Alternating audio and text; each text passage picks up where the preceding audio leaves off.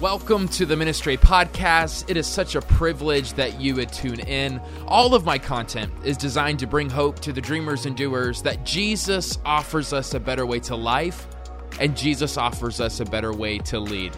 I hope you enjoy today's episode. I will always produce harm in me if my soul is not in harmony. God created us to be holistic beings and for our heart, mind, and body to be fully integrated, fully on the same purpose and mission together, and not divided. So in 2017, we were about a year and a half into our church plant, Passion Creek Church, and I really hit a rough spot. I did not enjoy ministry like I used to. I'm known as an optimist. On the Enneagram, I'm a 7. I just am always glass half full kind of guy, and I was not that. I don't know how long the season was, but it was longer than I'd like to admit. And it was tough, and I really used that season. I always knew I wasn't going to quit, but I asked God, I said, God, I want to do something different. I don't want this for the rest of my life. Ministry just has a way to beat you up and a way to make you lose your passion because people leave, expectations aren't met and all sorts of things. But I realized my biggest problem wasn't so much depression, but it was disintegration. What I mean is nothing was integrated. In my life, it wasn't all unified and going in one direction. My soul was fragile. My soul wasn't healthy. I knew certain things about my mind, but my body wasn't putting forth the practices of Jesus. My heart wasn't always there, and they weren't all in unison. And I would just study and read the scriptures, and yet I would still leave feeling empty. I would leave feeling discouraged. And thankfully, by God's grace, I always had just enough motivation to preach on Sundays, but I hated right after, and I hated Monday. Never call pastor on a Monday. They're just in a bad mood usually. And I knew something had to change. And then I knew I wasn't whole. I knew I wasn't healthy. And so I began to study people like Dallas Willard and Eugene Peterson and Robert Mulholland and Thomas Ashbrook. And I realized that I was missing something that was really crucial. Understanding what the practices of Jesus can do for my soul. Understanding maybe even, yes, one way to put it is obedience, but it felt like something even more, understanding what we're going to call the practices of Jesus, which is what we're going to talk about tonight. I believe in the scriptures, anytime it references the soul, a lot of people have a misinterpretation of what soul means, especially because we're influenced by Plato. You have like the cartoon where, the soul leaves the body and it's like looking out, and a lot of times we kind of, treat it as it's our spirit. At the end of the day, our soul is what integrates our heart, mind, and body. So your soul, how is your soul doing? Well, you answer that by how is your heart doing, how's your mind doing, and your body. And when they're all together and following the way of Jesus, your soul is doing well. So it's really helpful for us to know that Jesus came to redeem all those things. I put it this way in your notes. Jesus came to bring redemption to our hearts, revelation to our minds, and resurrection to our bodies.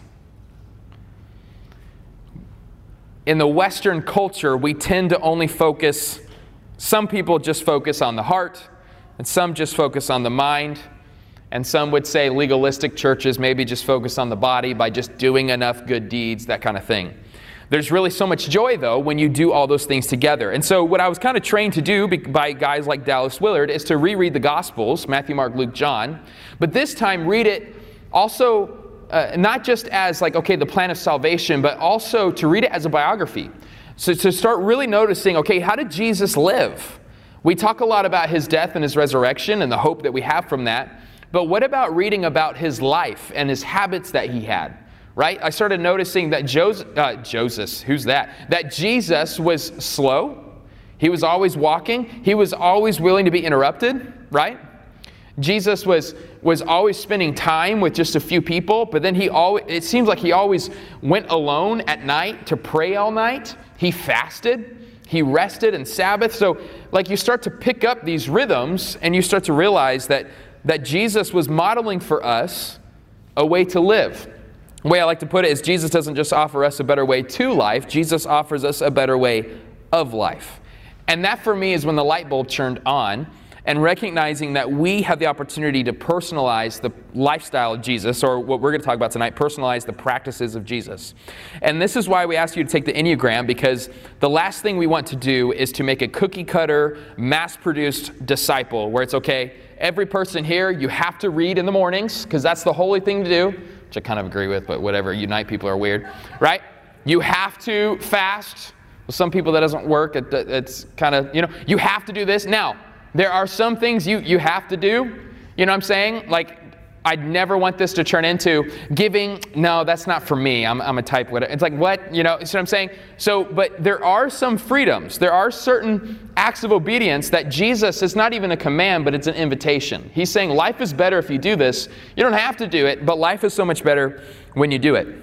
Okay, so what we're going to look at is how are you unique, and how is God calling you to personalize the practices of Jesus? In order for us to do that, for us to be whole, I put this in your notes, in order for us to become fully alive, we must first become fully aware.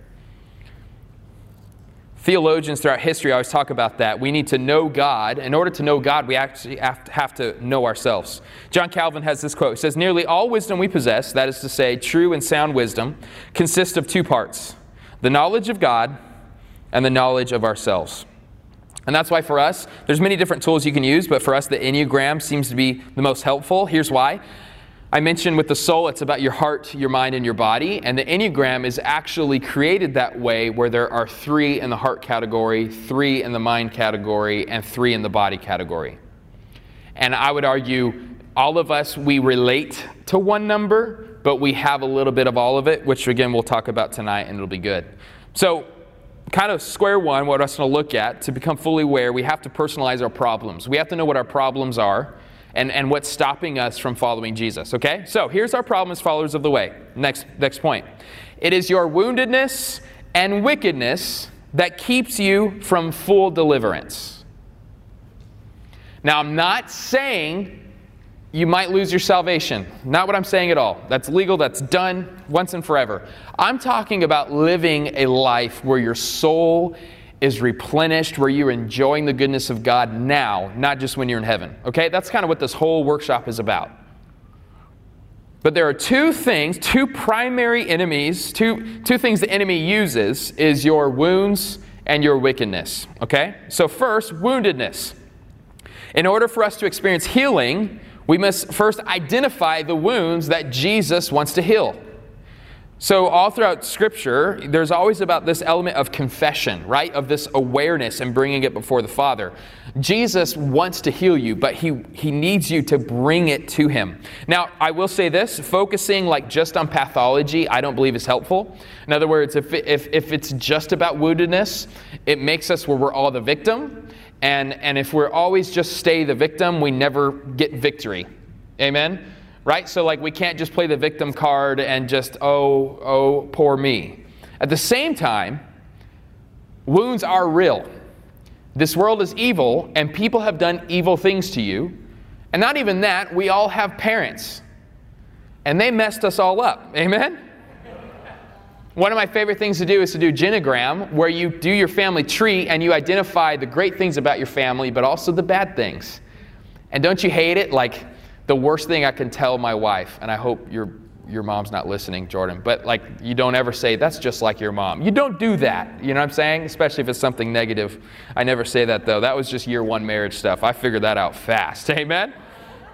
But the wounds, here's the thing. We have to identify our wounds because of our wounds, we actually don't let God love us. And because of our wounds, we wind up doing wicked things to others. Wounds manifest themselves into wicked actions. Your shame generates wicked things to other people because you're trying to cover up your own identity. Okay, so let's look at the heart, the mind, and the body. So the heart, when it comes to woundedness, the heart triad, which is the 2s, 3s, and 4s. Anybody raise your hand if you scored in the 2s, 3s, 4s. Awesome. Your category, you struggle with various forms of shame. And I would argue we all struggle with shame. Amen? So again, like for me, the way I tested is my number 1 result was a 7, which is in the mind. My number 2 result was a 9, which is the body. And my number 3 result was the 3, which is the heart. So I'm perfectly balanced. You know, whatever. Not a big deal. But we all struggle with this, and I think it's helpful. What is the heart? What is the struggle? Here's what you believe. And we bring this into the way of Jesus. If I stop pushing my image, then I'll be found worthless. So 2s, 3s, 4s love to share hunting stories. Huh? It was that big. You know what I'm saying? It's like do everything divided by 10. Amen? And that's usually the right answer. But there's something in your childhood or just the way you're, like, I don't know what it is. I'm not a counselor. I'm not smart in all this stuff. But I do know a lot of times with shame and image, your parents thought you were never good enough. Your parents said that you're different. Get normal, all sorts of stuff. And you struggle with shame. And here's the biggest things you crave. You crave approval and affection. It's what you want in life. And so maybe you actually, in your teenage years, jumped after boyfriend or girlfriend after girlfriend, trying to feel loved and have affection. Now, are we designed for approval and affection? Yes. In Christ, we are approved. In Christ, we are loved. And so you long for connection. And so here's what you'll notice in your relationship with Jesus and in your relationship with the church and in your relationship with the world. This isn't on your notes, but you can write it down if you'd like. Like 2s, for example, you avoid being needy. So in your relationship with Jesus as a 2, you don't ask Jesus for nothing. That's too needy. That's the person who says, there's enough pain in this world, I'll take care of myself, and so you spend your whole time praying for other people. Right? A 3, you avoid being a failure. So for some people, that means you don't even take risks because you don't want to look bad in front of your friends and your colleagues and your peers. For other people, you failed, but you convince everybody you didn't, right? You just exaggerate how everything went. You exaggerate the numbers. For a 4, again, this is all, especially a 4 would think this, and by saying that, that's bad. I know there's generalizations here, so just take it as a grain of salt. If it doesn't apply to you, it doesn't apply to you, but these are general principles that usually apply. As a 4, you avoid being ordinary. You don't want to be just like everybody else. You want to stick out. Why? Because you have shame, and you want to hide that shame, and you want to say, you know what? No, I am something better. All right, so that's that. So do you struggle with that woundedness? This is very important because we're going to talk about practices of Jesus at the end of this. And you must understand if you struggle with shame, that will inform some of the practices you have to get really intentional with to fight against that shame. Now for your mind, this is the one I'm a part of. Who is a 5, 6, or 7? Raise your hand. Right on. For the mind, you struggle with various forms of fear. I can't tell you, I struggle with fear a lot. And when it comes to health, so how do you think my 2020 has been going? Amen? I don't like it. And yeah, I can keep going. Here's kind of the phrase you believe: I will sink if I don't keep swimming. So to avoid pain and to avoid trials, you just think if I just work hard enough, I won't get hurt. The bad things won't happen because I planned for it. I planned against it. We're going to succeed. So again, it's really helpful to do a genogram, figure out your childhood. Why was fear really imposed? Was it stoked? Was there something that, did you lose a childhood friend? I know for me, I had a next door neighbor that committed suicide.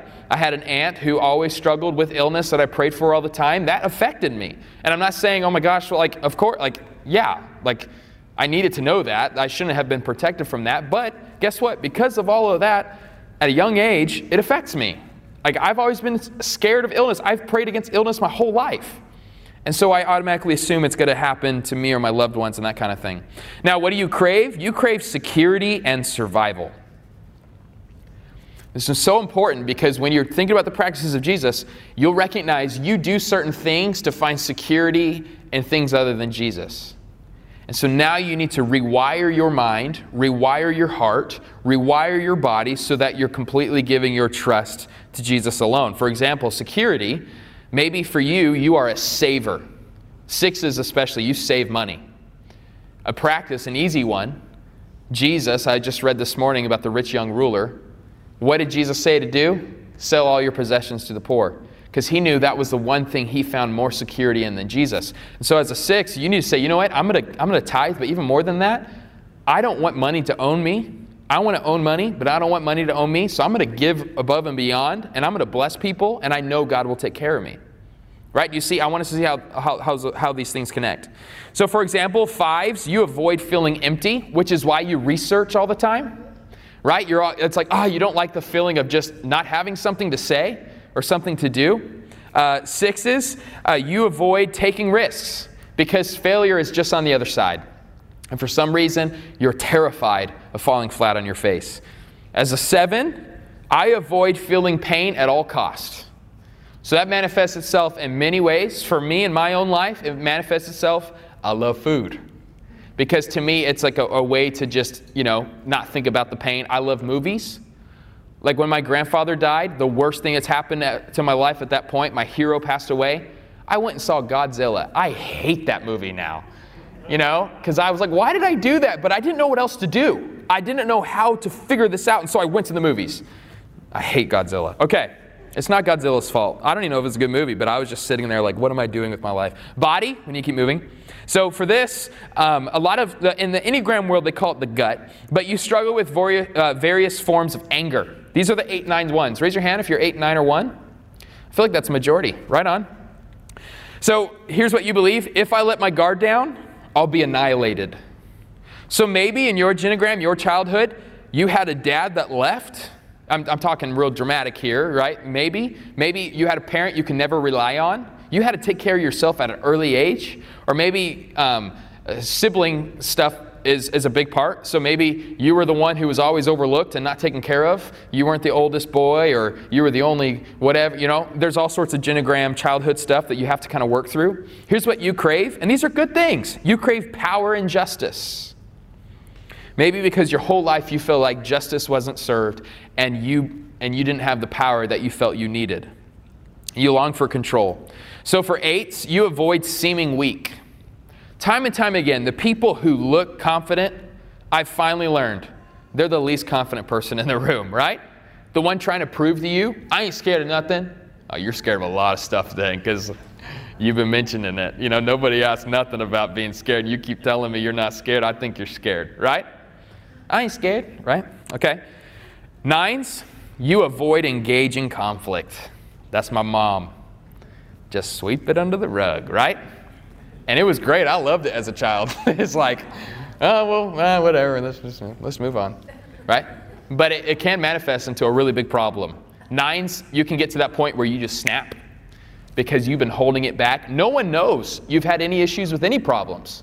And all of a sudden, to them, it's just, but you're like, no, I've been letting you off for a while, and I'm done now. And it's like, you know what I'm saying? So this is good marriage stuff too, by the way. 1s, you avoid getting annoyed. This is my wife. She is a 1. I love her. But sometimes I'm like, why are you so annoyed? And it's like, oh, she's a 1. Got it. So like she gets annoyed when people do the wrong thing, which I love because I don't care as much. She keeps me righteous. But she's the best. I see the look right now. She avoids getting annoyed, right? And she's annoyed with me right now. All right. And she wants to avoid it. Let's go. Talk about marriage advice. Okay. Now here's the thing. We just need to know this. We can't dwell on this. We can't make this our life story. But you need to know it in order to get through it. Amen? We need to bring it before the Father. For me, I struggle with fear a lot, but it's good for me to know that and not be blindsided, because here's the thing. We always just blame the devil for tempting us, but we got to start blaming him for discouraging us too. He knows how to discourage you in a moment. And we just think, oh, it's all the bad sins. That's what the devil wants me to do. He would be so happy just for you to have a rotten day and for you to doubt the providence of God in your life. Right? Okay. That was like, this means I'm preaching if I'm over here, and then we're back to workshop. Okay. So the world, the flesh, the devil, they will use your wounds to wound you. So we need to understand our wounds, articulate them, and I think that's why the Enneagram is more helpful than, let's say, Myers-Briggs, because the Enneagram talks about your wounds. Why do I, as a 7, why am I an entertaining optimist? Because I'm terrified of pain. So because of that wound, because I've experienced pain, which I had such a easy childhood, but whatever. I still have problems. We all do. Because of that, there's a reason I'm so outgoing, because I'm terrified of silence, right? All that kind of stuff. Now, wickedness. This is the fun stuff, right? Galatians 5:16 through 21. You have a bunch of works of the flesh. If you want to turn there, that you can. It's just on your notes. But it mentions, here's the works of the flesh, and there's all sorts of stuff. And here's a list, too. A lot of this is like the 7 deadly sins and all that. For the heart, if you're in the heart triad, which again, heart triad is 2s, 3s, 4s, you struggle with pride. What's funny is 2s, they're seen as, I'm the helper, but that's actually because you're too proud to be helped. You struggle with deceit. 3s especially like to exaggerate because it's shame, right? Like I want to be known as something greater. So it's a sin. It is wicked for you to deceive people. That is literally one of the number one ways we describe Satan. He is diabolos. He is diabolic. He's the liar. He's the deceiver. Envy. This one's big. We envy, and so that actually leads us to do wicked things to others, to take from others what we think that we deserve. Mind. A lot of the mind, the triad, which is 5, 6, 7s, you can struggle with greed, which is kind of self-explanatory, but it's not just money, by the way. It's greed for control, that kind of thing.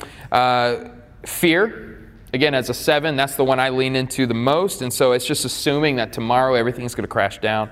Oh, sorry, that's a 6. My apologies. Yeah. 7 is mine. Gluttony. Gluttony is just overindulgence. So we immediately think food, which is true, but it's also overindulgence in anything that just brings pleasure. Now, does God want you to not have pleasure? Of course He wants you to have pleasure, but He doesn't want you to overindulge in pleasure because it winds up hurting you, right? So, and then the body, lust. A lot of people think this is sexual, which is true, but also just a lust for power and control over people.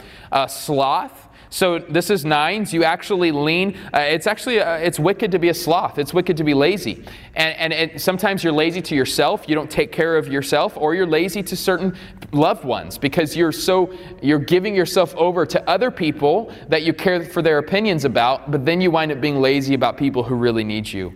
And then anger.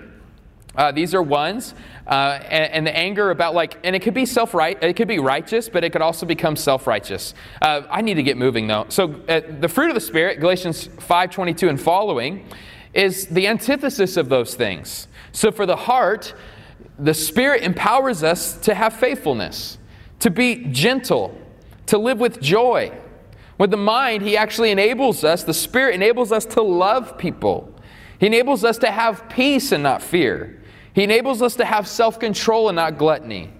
For the body, or the gut, He's enabled us to have goodness instead of lust, to be kind rather than lazy, to be patient rather than angry.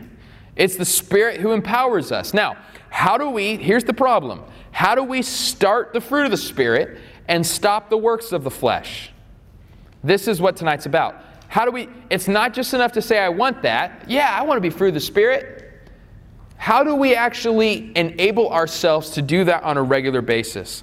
And I think for too long, number 1, we've ignored our wounds. If we do not know our wounds, we do not understand our motivations, right? So that's helpful to understand your wounds. I think number 2, we actually need to get a little bit more nuanced about how wicked we are.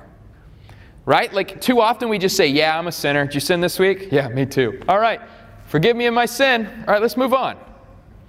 That does not helping anybody, right? And so we have to be very intentional. Say, okay, here is where I'm prone to. Okay, here is where Jesus could satisfy me, but I'm looking for it in other directions. And the other hard part is a lot of people, when we try to just start using fruit and stop using the flesh, we try to use guilt to get us there.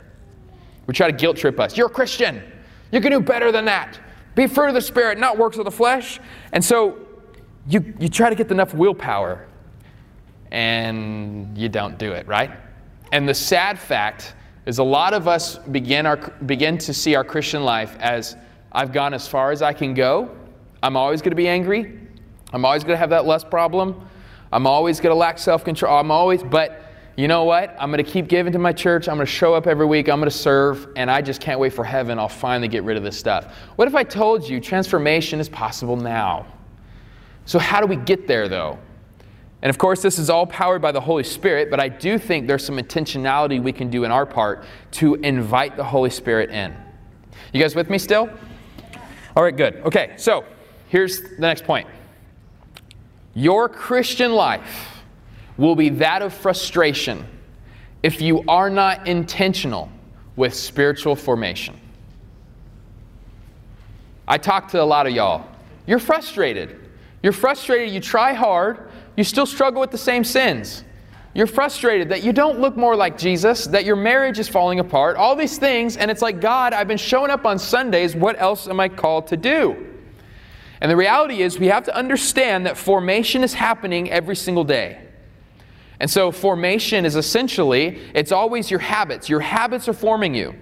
And the reality is Silicon Valley is the new monastery, and it tells you when to check your phone. It beeps you, right? It tells you. Do you know the monastery used to have the bells? Well, they're still around, just not around Arizona much. But with the bells, you know what the bells meant? Stop everything you're doing and pray.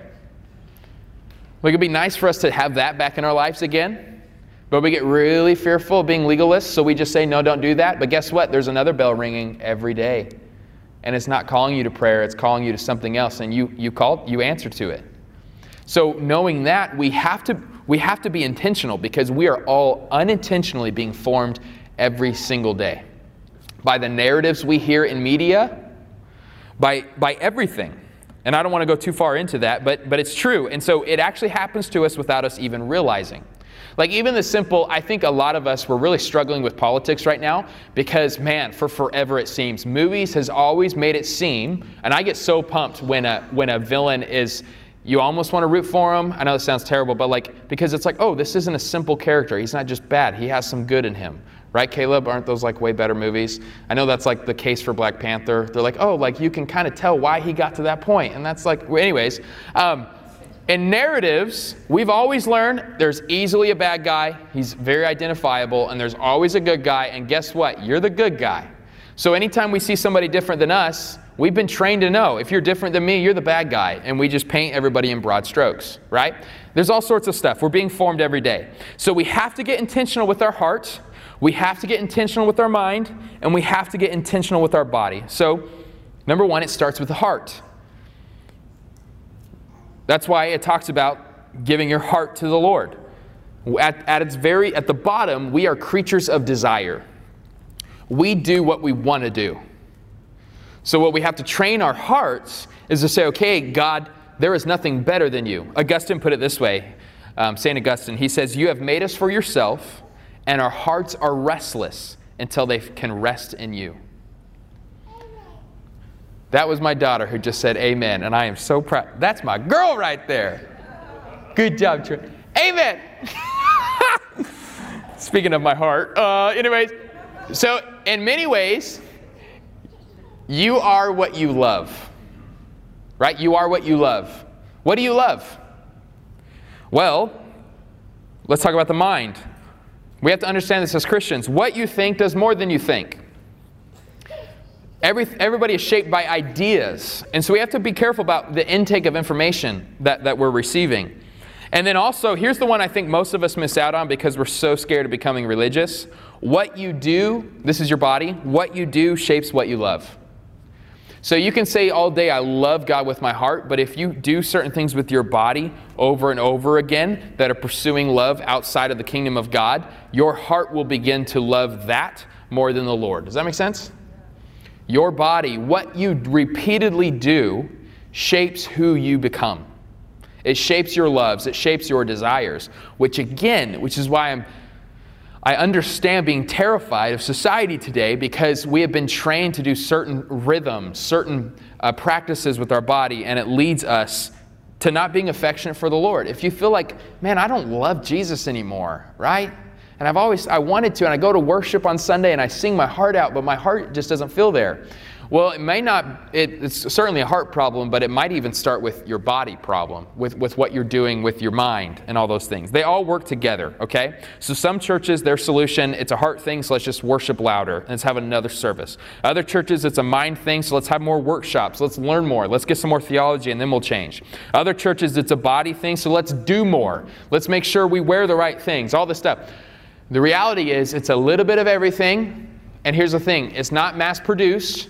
God wants to individually work on you, and He's doing very particular things in your particular season of life. Got it? So that makes it harder as a pastor because I can't just say, okay, everybody do this. But it's so much more rewarding when we go through that hard work of recognizing what is God calling you to do, particularly in this season of life. Man, I have to hurry. Matthew 22, 36 through 40. They ask him, what's the greatest command? Anybody know? Love the Lord your God, what? With all your heart, with all your soul, with all your mind, with all your strength. Everything we're talking about this. And what's the second one? Love your neighbor as yourself. That defines all of the law in just those two commands. And those two commands, it's called the practices of Jesus. How to put that into place, we call them the practices of Jesus. Would you call them practices? Because for us, we're not performing. We're just, you can fail. We're just practicing. Nobody's keeping score. We're just doing over and over. So we have this split up into 4 different categories of your time. So you have God time and gather time, group time and go time. So there are certain practices that fall within those categories. And the best way is to recognize, okay, how am I spending my time in these 4 areas? So I would say loving God is particularly in the God time and gather time category. So for God time, this is the one I'm probably most passionate about. I think some pastors, they lean, all of us have our leanings. I love talking about this and I love helping people with this the most. So we put on your list silence and solitude, which I think it's funny I put that as number 1 because that one, that takes a while to get there. But silence and solitude, just spending time with the Lord and just letting Him, just being with Him. That's time with the Lord. Number 2 I put on here is fasting. So this is, you are not partaking in food and you are giving your full attention to the Lord. Here's another quick tip about fasting. I know a lot of, we do college ministry, and a lot of college students, a lot of college dudes just struggle a lot with lust, right? I mean, if you're a man and a woman, that's just part of the conversation, right? Fasting, this is what's amazing. If you fast, here's one nice byproduct. You are training your body to not give in to the desire for food. What it's also doing, you're training your body not to give in to other desires. Does that make sense? So if you can do a small win, okay, I know, man, it's easier for me. I'm not going to partake in this food. And then during that, I'm going to give my time to the Lord. I'm going to pray. I'm going to read my Bible, go out for a walk, whatever. You'll actually find the victories are easier to fight the flesh in other areas of your life. So that's why it's really helpful. John Wesley actually said his whole church, the Methodist movement, which has totally changed compared to when he started it, but they fasted twice a week. It was just assumed. Throughout church history, most Christians fasted twice a week. Today, most have never. Right? Sabbath. And we're going to put up a talk online that we just did for our workplace workshop. We talked all about Sabbath, but it's resting for 24 hours. And prayer. I need to hurry. Gather time is just worship, coming on Sunday morning. Service. This means coming to the service, but also serving at church on Sunday morning. Or Sunday night. Passion Creek on Sunday night. Got to get used to that. Giving. Giving is a gather time practice. We're coming together, we're giving to make sure we're all taken care of. We're giving to enable to further the mission. And also, you know why we're also giving? So that money doesn't own us. We own money, but money doesn't own us. And so a lot of it is a heart posture. It's saying, God, I trust you. And that is a bodily way to show God that you trust. It's a bummer because we all give online now, so I guess I got to start doing this rather than this. You're not giving my phone. Anyways, giving is a practice. If you struggle with trust, start giving. See what God does in your life. Communion, partaking in communion, being reminded of the gospel. It's a bodily thing. I think that's really important. Loving others is group time, go time. You have fellowship, Bible study, confession, conflict resolution. Hear that, nines. And then go time, you have hospitality. So this is with your non-believing friends. You bring them over for dinner. I said one time, what if all of us, instead of making demonstrations out of people, what if we all started making dinner for people? How much change can happen? This is Jesus' primary method of evangelism, which is evangelism's the next thing, sharing the gospel, peacemaking. So this is actually caring for your city, caring for your neighborhood, making it a better place, overall shalom, and disciple making, which we believe begins before conversion. You guys with me so far? I know this is kind of a lot, but I'm so passionate about this, and I knew I had to just keep cramming stuff in here because we only have one session on this. I am passionate about the practices of Jesus, and I'm passionate for us to know that it's in a very real way, it's particular to you. Like fasting, for example. Maybe for you, you don't fast from food. You actually have struggle with food. Maybe you actually struggle with being bulimic. The last thing you need to do is fast. But maybe you need to abstain from your phone more often, right? So you see, these principles overall are always the same, but it actually manifests in your life in a particular way, in a particular season. And so it's really helpful. So the next category in understanding the practices is you have releasing practices and feasting practices. Releasing are getting rid of. It's like fasting, right? It's okay, I'm holding on to this thing because of I crave approval and affection, I'm going to get rid of this, right? I crave security, but in the wrong way, so I'm going to let go of that. I crave power, but I'm going to let it go in this way. So for some examples for releasing practices, if you crave security, I guess I've already said this enough, but you're more intentional in giving your money because that's not easy for you. You have to be very intentional and do it even though you don't want to do it. If you crave power, maybe for you, you have to get really intentional with serving.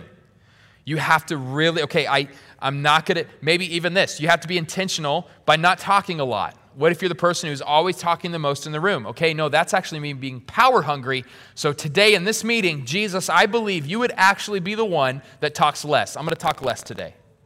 Or, you know what, Jesus, he even has a parable about this. I do a power move where I sit at the head of the table every week during our business meeting.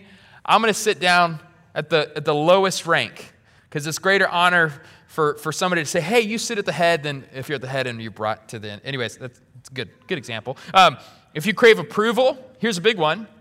You're intentional with the practice of secrecy. Now, most of us think, oh, secrecy, that's evil, right? No, it's like paying for somebody's dinner, but not being like, and then leaving. No, it's just paying for the dinner, saying, don't tell them, right? Recognizing somebody needs a new truck. Well, that's a big one. You just give them a new truck. My truck's not working. I guess I just felt that.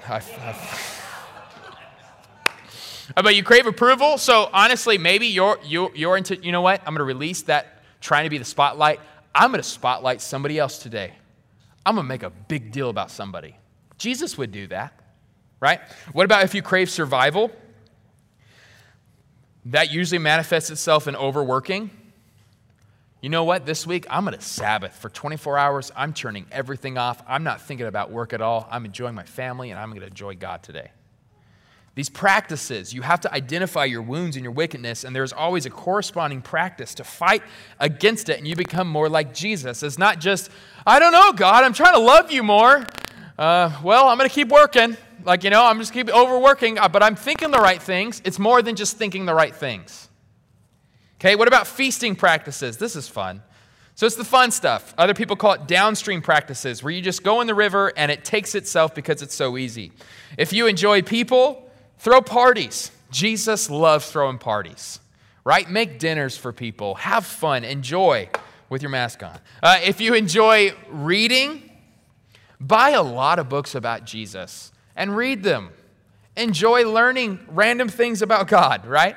If you enjoy music, use your talents, or maybe you don't have talents, but still worship Jesus with them, right? All these things, there's these feasting practices. I say it all the time. I love eating a big meal on Friday night when my Sabbath starts because I love good food, right? And so that's a part of it. And you know what? It's me saying, God, thank you for this amazing thing. So what I'm doing in my own life, I'll do it this way. Okay, so what I encourage you to do, there's 4 things right here for you to determine. I want you to figure out tonight, what is a daily feasting practice you can partake in? In other words, something that you will do every day. It's a practice of Jesus that you enjoy. For me, I'm in a season of my life. It's not always true. I'm in a season of my life where I enjoy reading the Bible. I just do right now. Other times I don't. So I count that as my daily feasting practice. It's fun. It's the first thing I do in the morning, and I enjoy it. For some of y'all, that's your daily releasing practice. It's something you don't want to do, but you know it's for your benefit, it's for your joy, it's for your good, it'll make you look more like Jesus. You should have a daily releasing practice. For me, something I have to do daily is setting a time where I am done working. Because I can just keep tinkering here, tinkering there, and I need to give my daughters and I need to give my wife my full attention. So a daily releasing practice is to put those things aside, leave my phone in the other room, and pay attention, right? A weekly feasting practice. So for me, it's actually become Sabbath. So every single week, I am adamant, 5 p.m. Friday night to 5 p.m. Saturday night, which I think is helpful starting it at dinner rather than in the morning. Every week, once a week, I'm going to do it, and I'm going to have fun. I'm going to enjoy God's creation. I'm going to enjoy the things I love to do, and I'm going to enjoy my family. A weekly releasing practice. Again, this is pretty simple, but for me, it's fasting. It's hard, so I fast from breakfast and lunch. Maybe for you, it's just lunch or just breakfast or just dinner. I don't know. You do you, boo, right? But it's this weekly, this is hard, but my body, my mind, my heart need these practices, so I need to engage in it. For a lot of us, maybe a good weekly releasing practice is to share the gospel. It's terrifying to talk about the things of God to your coworkers or your neighbors, your family. What if you decided every Tuesday, I'm going to ask God to give me an opportunity to have a conversation about Jesus, and I'm not going home until it's happened? That is how change happens. That's how, stuff gets done. That's how people start coming in droves and get baptized. Not just because we meet and we love Jesus, I hope it works out this week. We're intentional, and we challenge ourselves slowly but surely, and we become more like Jesus. Here's 5 lessons I've learned about the practices of Jesus, and I'm done. 5 quick principles I think are really good, and I think because there's a lot of fear, especially with legalism and all this stuff, a lot of people push back and say I go too far. Number 1, trying to behave like Jesus leads to death.